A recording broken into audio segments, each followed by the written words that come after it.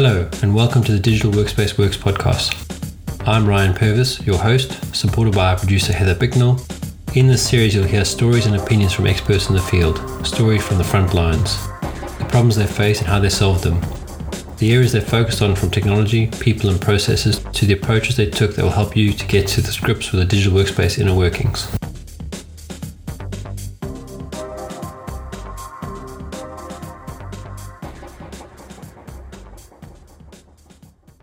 This is very fancy. Cool. Yeah, Are we good to go? Yeah, we're good. Yeah, good. I mean, I'm just thinking about doing this in a studio for the first time, and I sit at home with Heather in the US, and it's all Microsoft Team calls. You know, we have a very basic setup. Well, I mean, that is the essence of what you do, right? So you're suggesting you can. I like it, like I said, for one reason only. It takes away the work. I'm the guy that, like, is there a blockage in the drain? Call a guy. Like, I don't want to do it myself. Which is what was the name of that guy's book? Oh man, if you don't measure, you can't manage it. What's his name? Paul Drucker. Oh, Peter yeah. Drucker. Peter Drucker. Yeah. He wrote the most efficient executive. And he said, I've not read that. Oh, that's worth reading. Okay, cool. There's a part there which says you've got to work out your cost. Yes. And if it's cheaper for someone else to do it, Yes. them to do it. Yeah. And you focus on what's your potential or whatever it is. So I know that to be true theoretically, but I'll make up the time by, like, sitting on the couch watching a movie, or so you got to actually you got to cash in the you got to cash in the cost. Hey? Yeah, well, that's the trick. Yeah, because you save that time and then you go, oh, it's a new series of Discovery on Netflix. Yes. Let's just pump that out in 7 hours. Which is probably not the best use of that time. Yeah. No, exactly. Well, welcome to the Digital Workspace Works podcast. Do you want to give us a quick introduction to yourself so we've got it for our episode? Yeah, geez, Ryan, thanks for the opportunity to be on the show. I used to run an agency called Cerebra, which focused on helping big corporate brands navigate what was then the emerging world of social media, both from a engagement and marketing perspective, and then also from an internal communication and collaboration perspective. I sold that business in 2013 to WPP, and I exited Cerebra in 2018. I went back to business school, did a program around social business and social entrepreneurship, actually at the London School of Economics, and then was planning on launching a new business in the kind of around leadership and digital transformation at the beginning of this year. And then obviously COVID happened. And so I think a lot of ideas had the brakes put on. And I've been doing quite a lot of work during the year around research and developing new ideas and models, but decided to take a little bit of a breather while we waited out and saw exactly what happened. And launched the podcast during the year. So got a little bit busy at least. Yeah, no, I mean, I've enjoyed your podcast. I've enjoyed some of your guests as well, because they are, I don't want to say different, because they are, I mean, that sounds stupid, but the topics you talk about cover so many varying things and things that I think about a lot, but I haven't found a source that feeds me that information. So I've quite enjoyed your guests, and especially your most recent one, the CEO internship, I think it was something like that. You had like a school for or educating people, the CEOs to. Yes, absolutely. Yeah. So that was Rowan. Yes. So, I mean, my problem actually, which I think you're complimenting, so I'll take it. But my problem is that I have too broad a range of interests. Yep.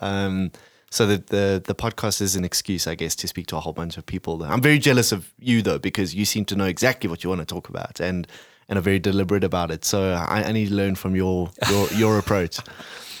Oh, I think we all fake it very well. Indeed. Yeah. Isn't that the world of podcasting? Well, exactly. I was talking to a guest this week, and she said, geez, how do you get these people to talk to you? I said, well, it's very easy. You just ask them. Yeah. And you send a lengthy, detailed email. Yes. Oh, yeah. And then they either say no. Yeah. Or they just start ignoring you, or they say yes, and then you end up with a guest. Yeah. What was that sitcom, How I Met Your Mother? Yep. Remember that naked man strategy that the dude had? Just like, oh, okay. So I hope this is not safe for work, but the dude's strategy was like, he's like, I'm not a particularly good looking guy. I'm not very successful. So my strategy is if I'm dating somebody, I go back to their place, I just take off my clothes and sit on the couch. He says, the worst thing that happens is you can get a no, but every now and again you get a yes. So there you go. I have heard that. It's the naked man strategy. There you go. So you said you were going to go into digital transformation, but would that be more from a social media angle, or what were you angling on there? Yes, actually not at all from a social media perspective. I think what happened in the latter part of my journey in Cerebra is I started hearing this phrase digital transformation being used more and more and prolifically and very broadly. And I think similarly to when social media gained prominence, there was a sense that it was kind of a substitute for everything that felt new. If it was new or emergent or interesting or progressive, we just slapped the label digital transformation on it. And one of the dangers of doing that is that it begins to mean nothing. And I started thinking about, well, what does it actually mean? What do we mean when we say digital transformation? And I guess the most logical way to figure that out is to strip it down into its constituent parts. And so I spent actually quite a surprising amount of time doing that and matching that against what are the prominent or predominant definitions in play at the moment. And what I've realized is that I think what we really mean by digital transformation is the ability to adapt perpetually as an organization in the face of largely complex and unpredictable circumstances, and more so complex and unpredictable. I think that's what we're realizing, is that there's an accelerating rate of unpredictability and complexity that we need to operate in and around and through. And our ability to adapt to that has got a lot to do with the culture that we create, the leadership style that we have, the tools that we select. And all of that, I think, is embodied in this idea of digital transformation. But that, by implication, means that there's a very specific style of leadership and culture that lends itself towards that strategy. And if you don't have that, if you're not lucky enough to be in a business that's like that, does that mean you're doomed? And that's what I've spent time thinking about. And the answer is no, of course. There are many organizations that don't necessarily have the privilege of that kind of leadership or culture, but have adapted in different ways. And so the exploration has been, what are those called then? What are those things? And how can we develop a way of thinking about them all so that regardless of what level of maturity or adaptability our organization is subject to right now, we have a way forward. Yep. We have a way to survive. Yep. It's interesting you say that the leadership and the culture and the tools. And there's a technology term for that, which is people, process, and technology. And I remember reading when we first went into lockdown in the UK, somewhere saying that 30 to 40% of all businesses will shut down for good, thanks to this pandemic. But no one really extrapolated to why. And I think the why there is because most of those businesses weren't geared up to do the switch or the pivot to using tools, technology tools to be able to do their business. And they weren't able to transform, use all the puns, their business processes from being in the office or presence-based to being virtual-based. So, you obviously see a lot of people that were using, like my mother-in-law teaches school with kids with disabilities and learning difficulties, etc. She had to close the school down and she had become a Zoom teacher. Now she's spending 10 to 12 hours a day teaching classes the old way, but on Zoom. Instead of that whole thing being refit to become a more digital mechanism where kids were doing their assignments through an app or something like that. She had, she was going the old way. So it was almost a brute force way of doing it. Yeah. I mean, is that the kind of problem you want to solve, almost help the brick and mortar become digital? So I think that's one component of it. One component of it is taking what we already do and digitizing it. But I'm more inclined to refer to that as digitization or digitalization. The problem with that strategy, which is a very much outside in putting digital layers on existing business processes or existing strategies or operations, or the way we do things just made digital. The most superficial examples are a biometric sensor at your reception desk instead of a sign-in book. Yeah. The problem there is that it doesn't speak to the underlying layer or philosophy or approach to change that your business has. Yeah. And if you have a business that's already got broken processes, already got endemic issues that are deeper than just operational, right? Slapping digital layers on top of that isn't going to fix them. And I think sometimes vendors have, and understandably so, have made clients believe that their tools are these magical fix-all panaceas. Just if you just buy the right ERP, if you just get the right CRM system, if you just have the right website provider, if you just launch an e-commerce store, if you just get yourself on social media, it'll solve your problems. And it actually does, in many instances, quite the opposite. It exacerbates existing issues. It almost amplifies them. Right? So I think when we talk about the businesses that were, and this is what's quite interesting. I mean, not wanting to in any way, shape, or form minimize the human tragedy of the pandemic. it is an experiment of sorts in how businesses adapt, because you're applying the same variable almost to every organization around the world and then measuring how their responses were accordingly. And what's interesting to me is that obviously there's a set of businesses that no matter how good or bad or progressive or archaic or people-oriented or technology-oriented they were just going to struggle. Yep. You know, if you're an airline or a travel business and a pandemic hits, it doesn't matter who you are, you're in trouble. Yep. So there's a sort of a component of the market that I don't think could have done anything to change their fate as such. But then there's two other very interesting groups. There's organizations that were expected to adapt well, had all the tools in place to adapt well, should have by rights been able to take advantage of changing customer behavior or a changing circumstance or a digitization of engagement or whatever, and struggled, really did badly. Yeah. And then there was another group who should have done badly, but they did really well. And almost inevitably, when you look at the common denominators between those two, what is common between organizations that were well positioned and did badly and organizations that were poorly positioned and did really well? The common denominator seems to be leadership oriented. It's about the attitude that the most influential and most powerful people in that organization had towards the changing circumstance. And that's what I'm really interested in. I'm trying to, that for me is not a feeling. It's not it's a specific type of person or person. There's something very real that's happening there, very practical and very deliberate, that I think is worth us understanding, because it takes the conversation a little bit away from the technology and the tools and into those things are enablers. But if you don't have the right circumstance to deploy them, they're almost always going to fail. Yeah. You're spot on. I mean, I've sat on the technology side for a long time, trying to bring it into business to solve problems. And I mean, as you were talking, I was thinking of examples of my career, my failures, as I like to call them, where we've brought in technology to solve a problem, but we've done is make them fail faster. And more expensively. Yeah. I was thinking about some marketing processes that we automated.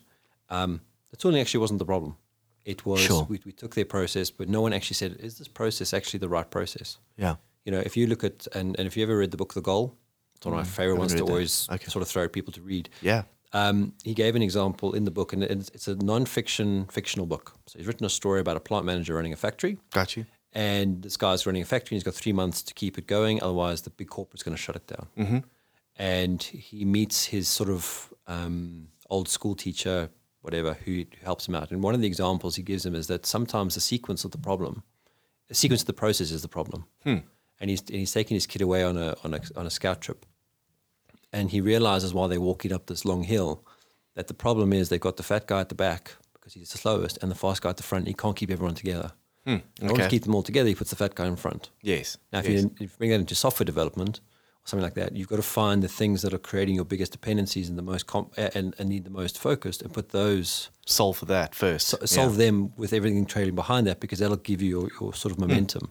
Because often what happens is everyone leaves something to the end, which will usually be something like testing or integration work or whatever it is, because those are the harder things to do. Yes.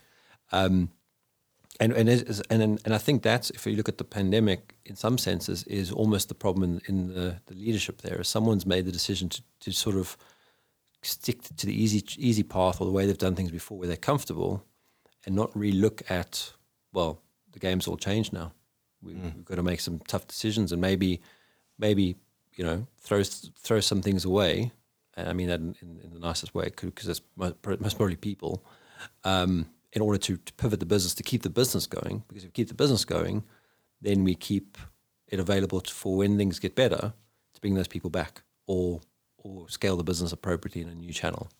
And I think that's your people that were going to fail, that turned it around and actually made a bigger business. I think those are the kind of mentalities that fuel that.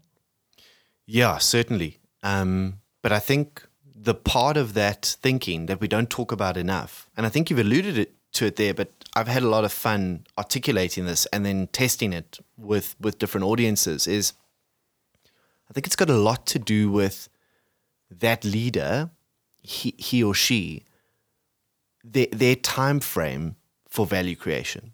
So what I mean by that is, if all you're interested in is maximizing value in the next year, the decisions that you make are going to be hugely biased towards the short term, and towards your own, or whoever it is that you're trying to make that money for, create that value for in the short term, that gain, right?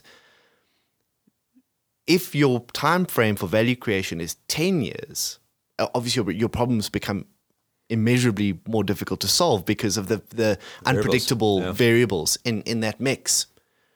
But this paradox of there's not a well-meaning, sensible corporate leader out there that would admit that they're only interested in value creation in the next 6 or 3 months. They'll all talk about wanting to sustain their organizations forever and create value for communities, and wanting to be as inclusive and customer and human centric as possible. These are all the words that we use, but in truth, if we're honest, there's quite a big gap between what we say we want to be in terms of an organization and how we measure our ability to do that.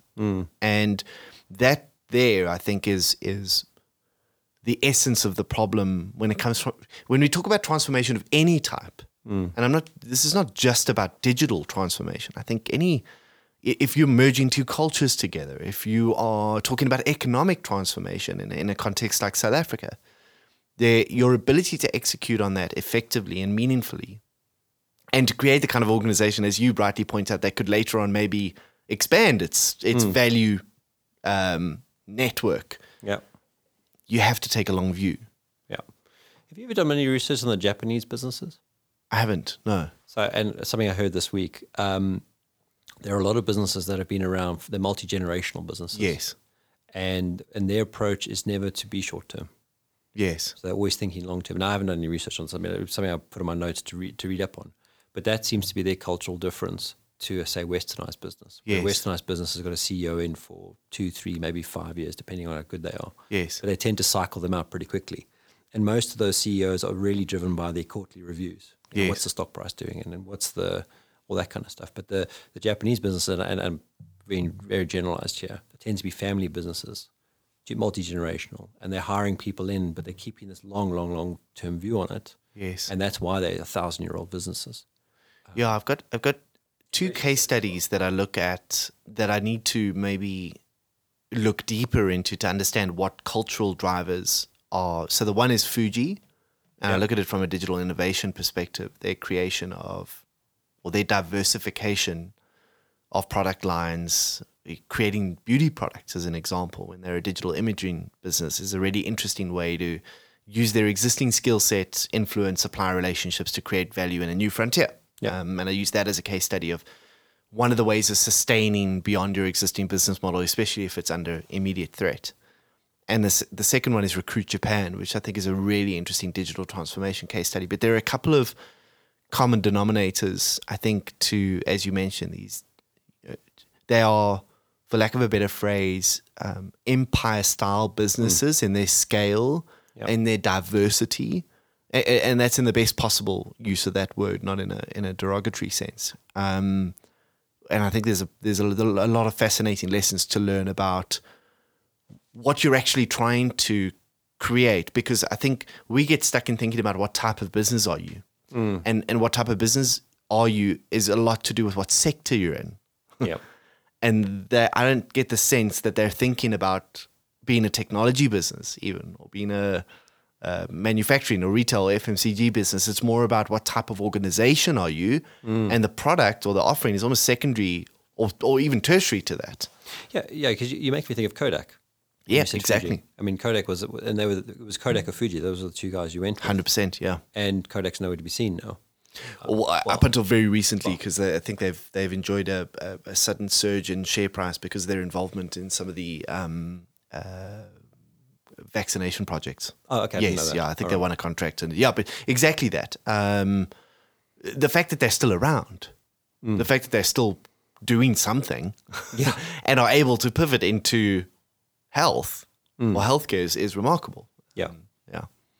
Because I mean, what you're sort of talking about is something that I've never really got my head around either, to be honest, is that, and I've looked at it in the corporates that I've worked in. I've worked sort of corporates, I've worked in small business, etc. And you can almost see it when you join a team or join a group.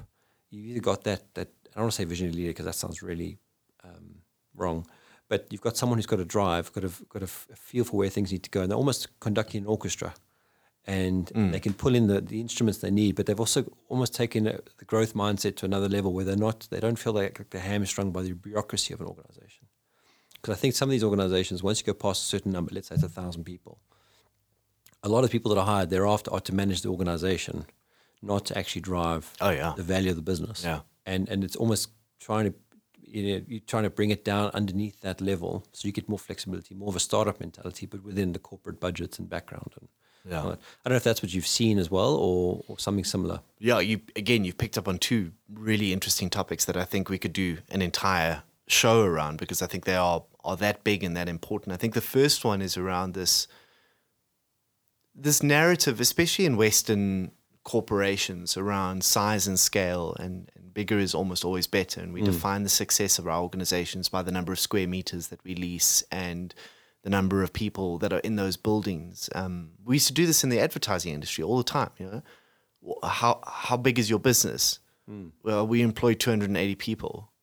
I mean, that's got nothing to do with the success or the sustainability of that business. You should be talking about, compound annual growth rates and margin, and those are the metrics that really matter.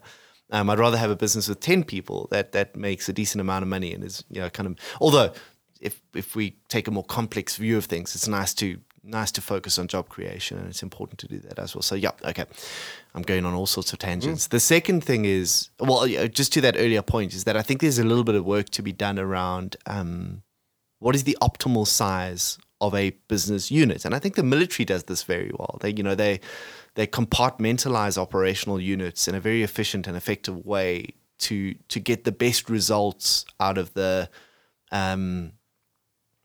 chain of command. And I think over the last couple of years, hierarchies have started to get a really bad rap. And I think it's a pity, because I think we're naturally predisposed towards hierarchies. I think most human beings quite enjoy being in a structure and but the mistake we made in business is that we turned hierarchies into a power dynamic.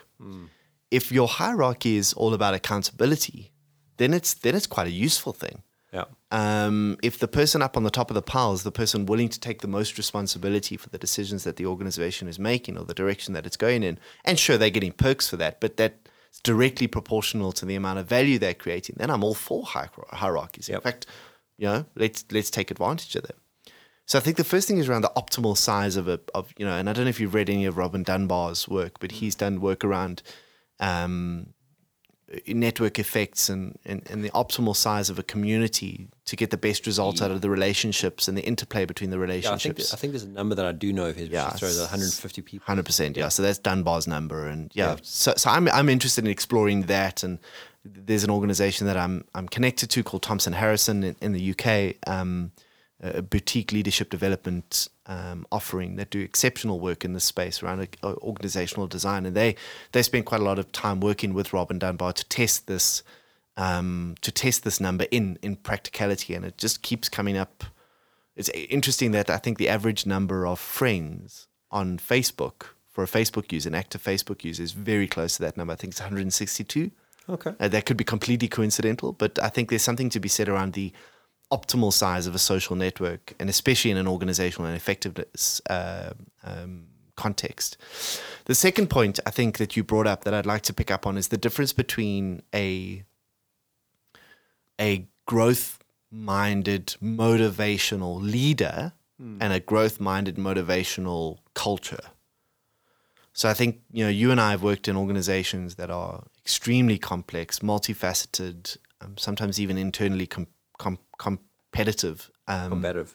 Yeah, combative. That's a more appropriate word. But you get a sense that there are these pods within there that just get stuff done. And sometimes it feels like 17% of the business is responsible for, 93% of the business's success.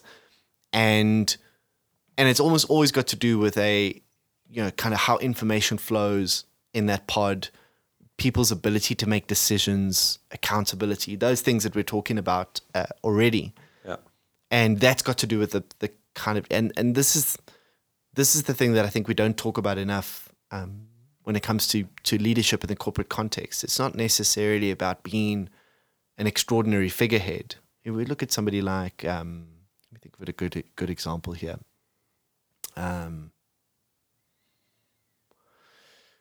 What is our friend from Discovery's name?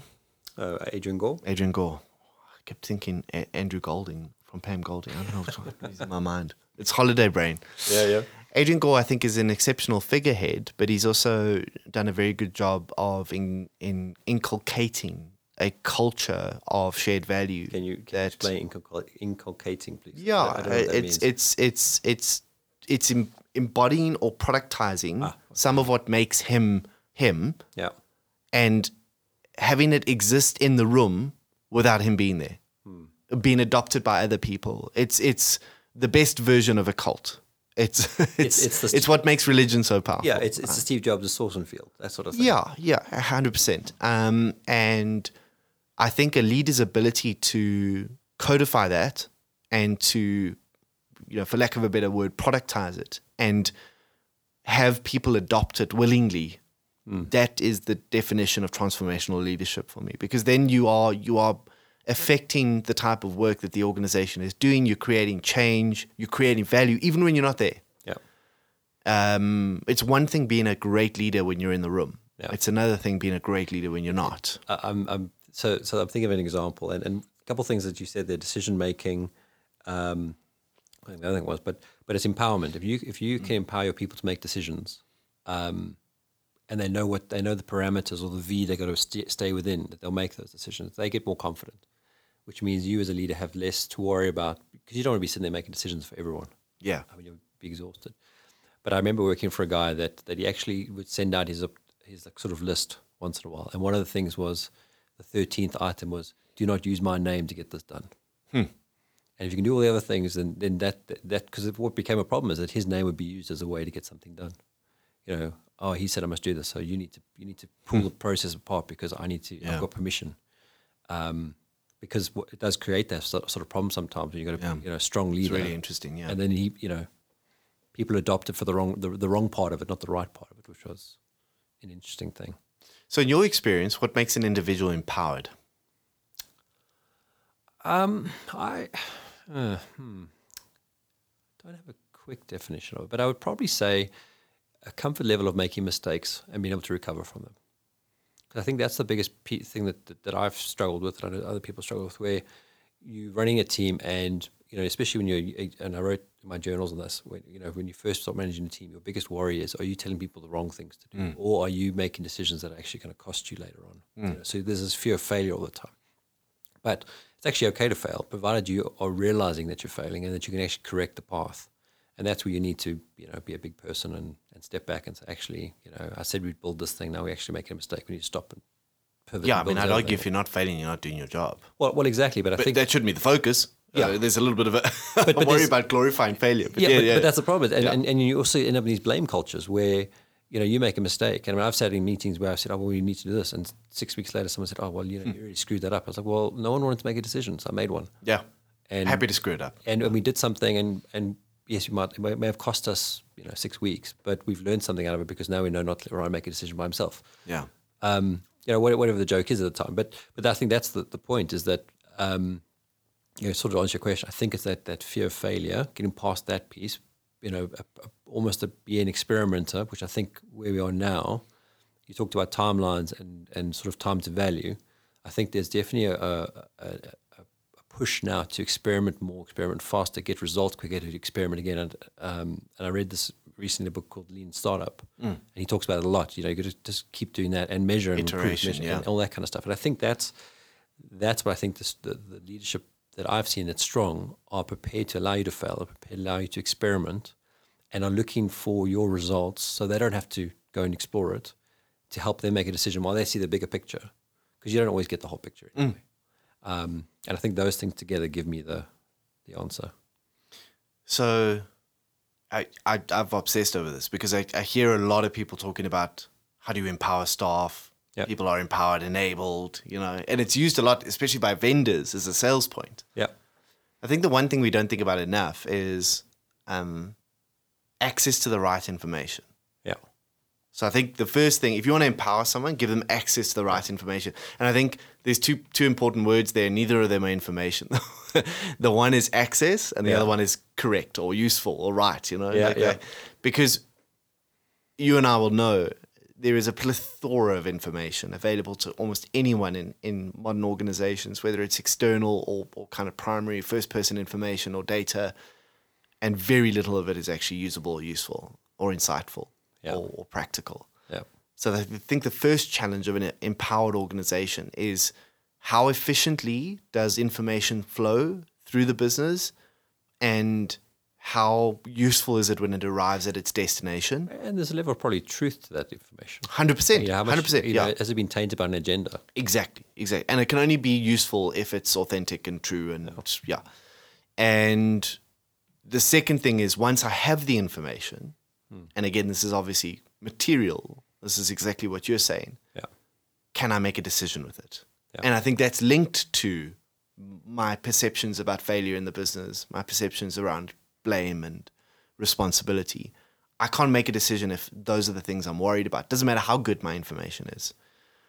And I'm convinced that if you were able to somehow measure the effectiveness of the flow of information through a business and the efficacy of the quality of that information when it arrives at its destination and the decision-making quotient of the individual when they get it, you'd be able to predict how disruptable that business is. Because I'm convinced that's the thing that makes a business disruptable. So you talk about the military. Yeah. And the American military is probably the one that most people think of when you talk about the military. Sure. They did something during the Afghanistan conflict, which was quite inspiring. So they have this hierarchy. You have 6 divisions and 7 if you count Space Force. Let's not. Yeah. But they've got these 6 divisions. Now, they are working the hierarchical way, which obviously means if a piece of information comes in, goes all the way up the chain of command, someone makes a decision, comes all the way back down. But they were fighting against insurgents or whatever the guerrillas were, who don't work that way. Sure. They work in your traditional now, but a very small virtual team of people that work together, a cell, and they make decisions on the ground. Yeah. Networks. And they fire off and they do what they have to do. And the problem is obviously that the US military could not contend with the speed and the agility of their enemy. Yeah. So they changed their whole structure, and they now run a totally agile environment. I don't mean agile in the sense of 2-week sprints and all that nonsense. Yeah.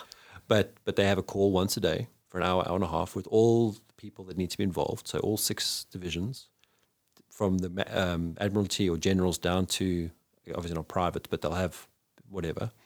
And they'll talk for an hour about what's going on.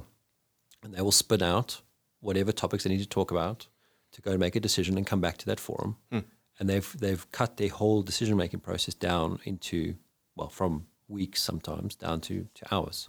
Interesting. And that's how they think they got the handle on Afghanistan, because they could now be as responsive to an event. And while they're obviously on this call, something could happen, and all the right people to make the decisions are there. Yeah. And also the people that, if you're on that call, you are considered a decision maker or you're empowered already. And sometimes you ask that question, how do you empower them? Sometimes you actually literally have to say to someone, you are empowered. Yeah. Up to $5,000, you can make a decision. Yeah. Up to 100,000, you can make a decision. Yeah. Just do it. Yeah. Don't. But I think the important point that you make there is that you have to give them a parameter to work with. Yes. If you're going to empower people, give them the outside lines.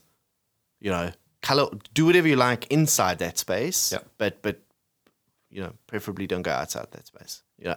Well, you learn and trust. I mean, you've read Tim Ferriss's 4-Hour Work Week. Yeah. So his one biggest thing about getting out of his business was he had to empower his people to make decisions. Sure. If this customer's unhappy, up to $250, just give them the product for free or whatever his example is. But it's the same thing. I think that's what culture is. Yeah. I think culture is the space you create for people to play in. I really do. I think it's the parameters within which you can do what you need to do to be effective and be creative and create value. But without those parameters, I worked with a business coach one day that described it almost as a river. It's the banks.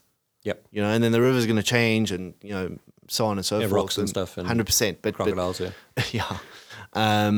But defining the boundaries, defining the parameters is such a critical function of leadership. So what do you find frustrating then in that? So you define the boundaries, and you got this path, and the path we know is going to be variable, up and down hills and all that kind of stuff. Well, what I find frustrating is that there's two things, I guess, is in my position now, is how few leaders see, and I mean leaders across sectors, not just in the corporate sector, I mean in the public sector as well, even in the impact space, see their role as doing that. And secondly, how many people think of the river like a dam.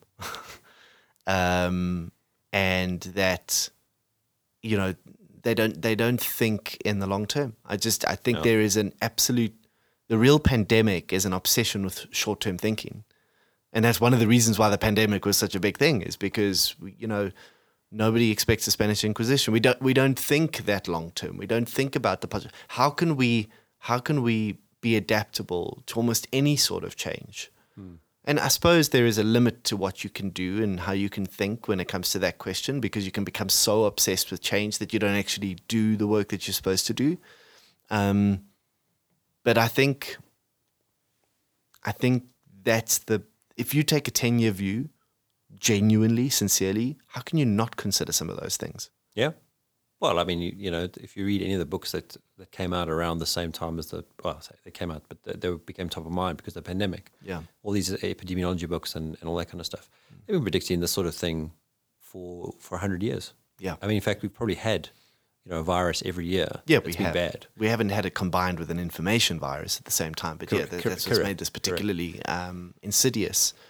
But I think if you've taken adapting seriously, changing the way that you work to being predominantly remote shouldn't be anywhere near as painful as it's been for some organizations. Yeah. And for the individuals in those organizations. That's the key thing. It's not painful. Very few organizations struggle with remote work. Yeah. It's the individuals that have suddenly got to adapt to an environment that they're not used to working in, to a way of working that they're not accustomed to tools that they haven't been exposed to or taught, or those are the people that have really struggled. And it's about the business processes that don't work either. Your physical presence to do something. Yeah. This process should have been changed. It should always be a virtual process. Sudden reminder that maybe you don't need a meeting for all of those things. Yeah. Well, yeah. Certainly not an hour-long one. Yeah. To expand on your dam piece, I mean, my frustration is when people think of it as a pond or a puddle, and they don't realize that they're actually in the middle of rapids, and that they're not willing to push the boundaries that they're given. Because I think there's also a level of contention you need to have where, and maybe this is where ambition comes in. Yeah. Where someone says, well, you've given me responsibility for this stuff, but if you gave me responsibility for that stuff too, and they come together, I can do more with it. Whereas I think a lot of people are quite happy that they put in their little box and they sit in their box, and you need to sort of push their box along with you or pull them along. Look, in a big enough organization, I think you're going to have those types of people. And I think it's important for us to recognize that there are some people who want to work that way, who want to work in quite small, defined parameters, and they want to be extremely effective in those parameters, and that's the way they create value. And I think that's got to be all right.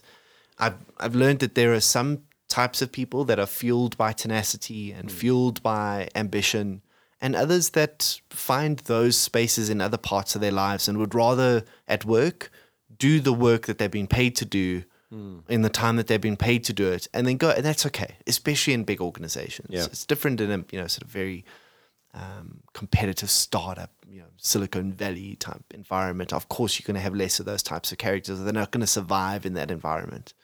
But I think in the rest of the world, normal business, there are going to be a lot of people who are just like that, and I think it's okay. I think we need to make provision for that. What I think you're saying is that when you've given people permission to do that and they don't, something else is going on. That's a sure sign that there is something culturally devoid, something venomous in the system that is stopping people from taking that step. And I realized in Cerebra, one of our fundamental habits, we called them habits, our values, was to take initiative. We were the kind of business that really rewarded it, until I realized that I was subconsciously stopping that from happening because I was rewarding only certain types of initiative that suited my agenda and ignoring types of initiative that were still important, but that I wasn't recognizing as being as important. So I was actually the insidious factor there. My biases towards certain types of initiative were the problem. And I had to learn how to redefine what we meant by initiative in order to reward all types of tenacity. And yeah, so I mean, if people aren't then being tenacious and aren't taking initiative, there's something else in the system that might be broken. But I think you make another point that I want to expand on your point, because I think that there's you talk about small ponds and small spaces. I think a lot of leaders have realized through the pandemic, and I mean leaders of big organizations, that they can't think of their businesses as closed systems. Yeah. They've got to take a far more systemic view of things, and that means acknowledging that there are many more communities, individuals, patterns that are impacted by the work that you do and the decisions that you make. And that, again, makes it immeasurably harder to be a leader. But I think the type of leadership that gets that is the type of leadership that's creating really valuable organizations. So when you mean that, I mean, in my head, I'm thinking about, Microsoft, who, when Satya Nadella took over, went from being a tower-based, company. Mm-hmm. We do Microsoft products, and our partners do the extensions, but we're our own thing. To become an interchange company where they now integrate with everyone. They're running Linux on the desktop, and all the things they would never touch ever, under Ballman or under Gates. Now they are part of everything. They integrate into everything. Well, that's their play. Is that what you mean, or do you mean something? I certainly think that's part of it. But I think also it's got to do with. I think you make certain types of decisions when you believe that your business lives or succeeds and fails depending exclusively on what happens inside its four walls. Yeah. And I just don't think you can afford to do that anymore. I think the customer's changing so much. I think the political and socio-political environment changes so much.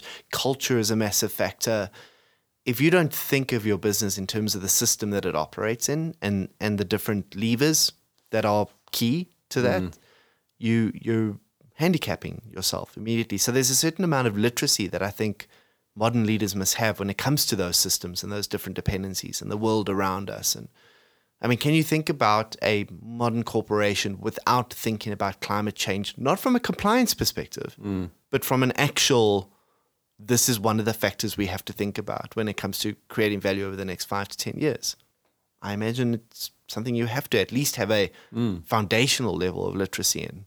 Yeah. Well, I was listening to the guy he's a transgender, so is it a lady or guy? I can't remember what he referred to himself as, who started Sirius XM, which is the satellite company, and he said every business that we take on has got to be carbon neutral. And in fact, he built some building that's magnificent, it's huge, is the biggest building that's been, because carbon neutral, in fact, is carbon, it gives back into the environment now. Oh, wow. So there's solar panels everywhere and all that kind of stuff. Carbon negative, yeah. Yeah, carbon, I was going to say it's a positive negative, but yeah, exactly. And that's almost the mentality you need to have for some of these big corporates. And some of these corporates have been avoiding the problem for so long. Yeah. And they've been trying to buy it with easier solutions. Do they go and pay for, trade someone else's credits for their own damage that they're causing, almost like to make it feel better, as opposed to actually solving the problem. There's a great quote, an Irish poet, whose name I've forgotten as well, David White, who I saw speaking at a leadership conference actually one day, but he was speaking about conversation. And he said the conversations that we don't want to have land up having us, right? You could apply the same sort of thinking to this, where you go, the system change that we don't want to think about eventually impacts on us one way or another. You're either prepared for it or you're not. But there's just so much happening in the world around us that we can't afford really not to think about it. I mean, one of the business projects that I'm involved in at the moment is a social media crisis reputation business. And it exists specifically because of this problem. People assuming that what's happening outside their four walls can never impact on them, or assuming that, you look around it's a little bit like the smoker who's like, the cancer will never happen to me, but you're smoking a lot. Yeah. Well, I mean, it's the same as a lot of these businesses that I've worked in, where they said, we don't let you work from home, or you work from home on the extreme occasion, plumbers coming or whatever it is. But they never geared the business up to be a business continuity business. And those are the same businesses now that have been through a pandemic where they've had to send everyone home, that had to go and buy every laptop they could find, regardless of what they could get. Because they hadn't planned for it. And, the cost of their people not working. Prohibitive, forget furloughs and all that kind of stuff. I mean, exactly that smoker analogy will never happen to us. We'll never have to worry about this. Yeah, until you do. Until you do. Yeah. So there was something else that you mentioned I wanted to go back to, which was around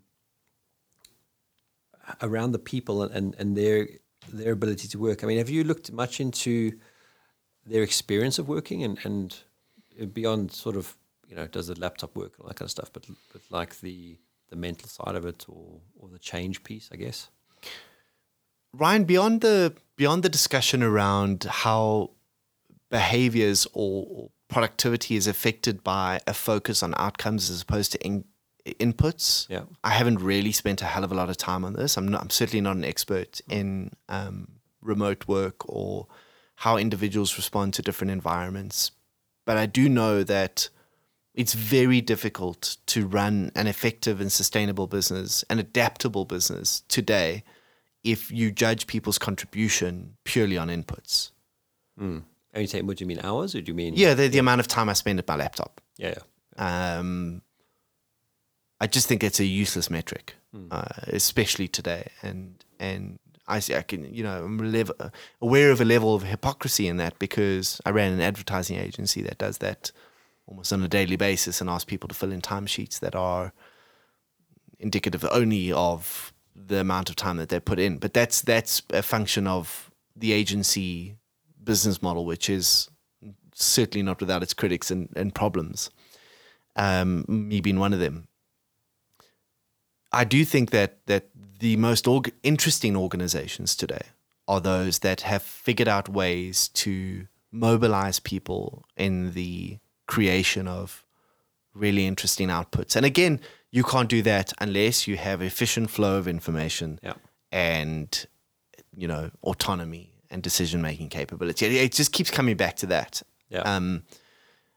If you can create that kind of environment, that kind of permission, then I think people can work from anywhere. Yeah. I think the other, there's other topics around the blending of work and life, and people, I think, approaching work quite differently in terms of slightly less focus on spending 3 decades of your life working your fingers to the bone, and then eventually taking a break when you're too old and too tired to really enjoy it. And I think there's a lot of people that are certainly of the privileged set that have tried to redesign the way they think about work so that it complements their lifestyle and so that they can live with a degree of flexibility and enjoyment while they still can take advantage of it. But beyond that, I'm not much of an expert in that. No, and that's what I wondered, because it is that hours versus results mindset. I think it's the biggest part of it. Yeah. I think if you are basing your how you value people exclusively on what work they're able to produce, not time they're able to put in, you can design any type of work environment off that basis. Yeah, it becomes very easy to do from there. Yeah, it's almost going to the integrated working concept, which you can go and see your kids at school and you can still do the work you need to put out. I think the challenge, obviously, is if we're working remotely or flexibly, is these calls we have I don't know if you sit in calls all day, but a lot of my friends do, and you spend your whole day on the phone and you actually haven't done any work yet because you having meetings for meetings and meetings. Again, which is not unlike the typical working day. Yeah. The problem there is that you're placing the value on the amount of people that were in the meeting and the time they spent in that meeting instead of what decisions were made. So again, that's an organizational challenge. It's a culture challenge. It's an objectives challenge. no sensible person participates in that if they know that it's counterintuitive to the thing that they're being measured on. But if you're being measured on how much time you spent in meetings and how many emails you answered, then it's easy to do that. So what do you think 2021 is going to bring for us? I am reluctant to make any predictions about anything ever again. 2020 taught me never to do that. I think Spurs will hopefully finish in the top 6 of the Premier League table. Beyond that, I haven't got a clue. I don't know. I think it'll bring a lot of changed attitudes towards work, both from the perspective of the employer and the employee. I think it's got some exciting, fast-tracked technology opportunities. I think we've jumped ahead 3 or 4 years in our understanding of what's possible with these technologies, and that I think we'll see a nice big movement towards some consolidation in that space, and maybe even a new disruptor in the workplace collaboration space. But yeah, I'm excited to get past 2020 and see what's possible next year. Hopefully less pandemics. Yeah. Well, I mean, at least down here in the south, it seems to be a bit easier.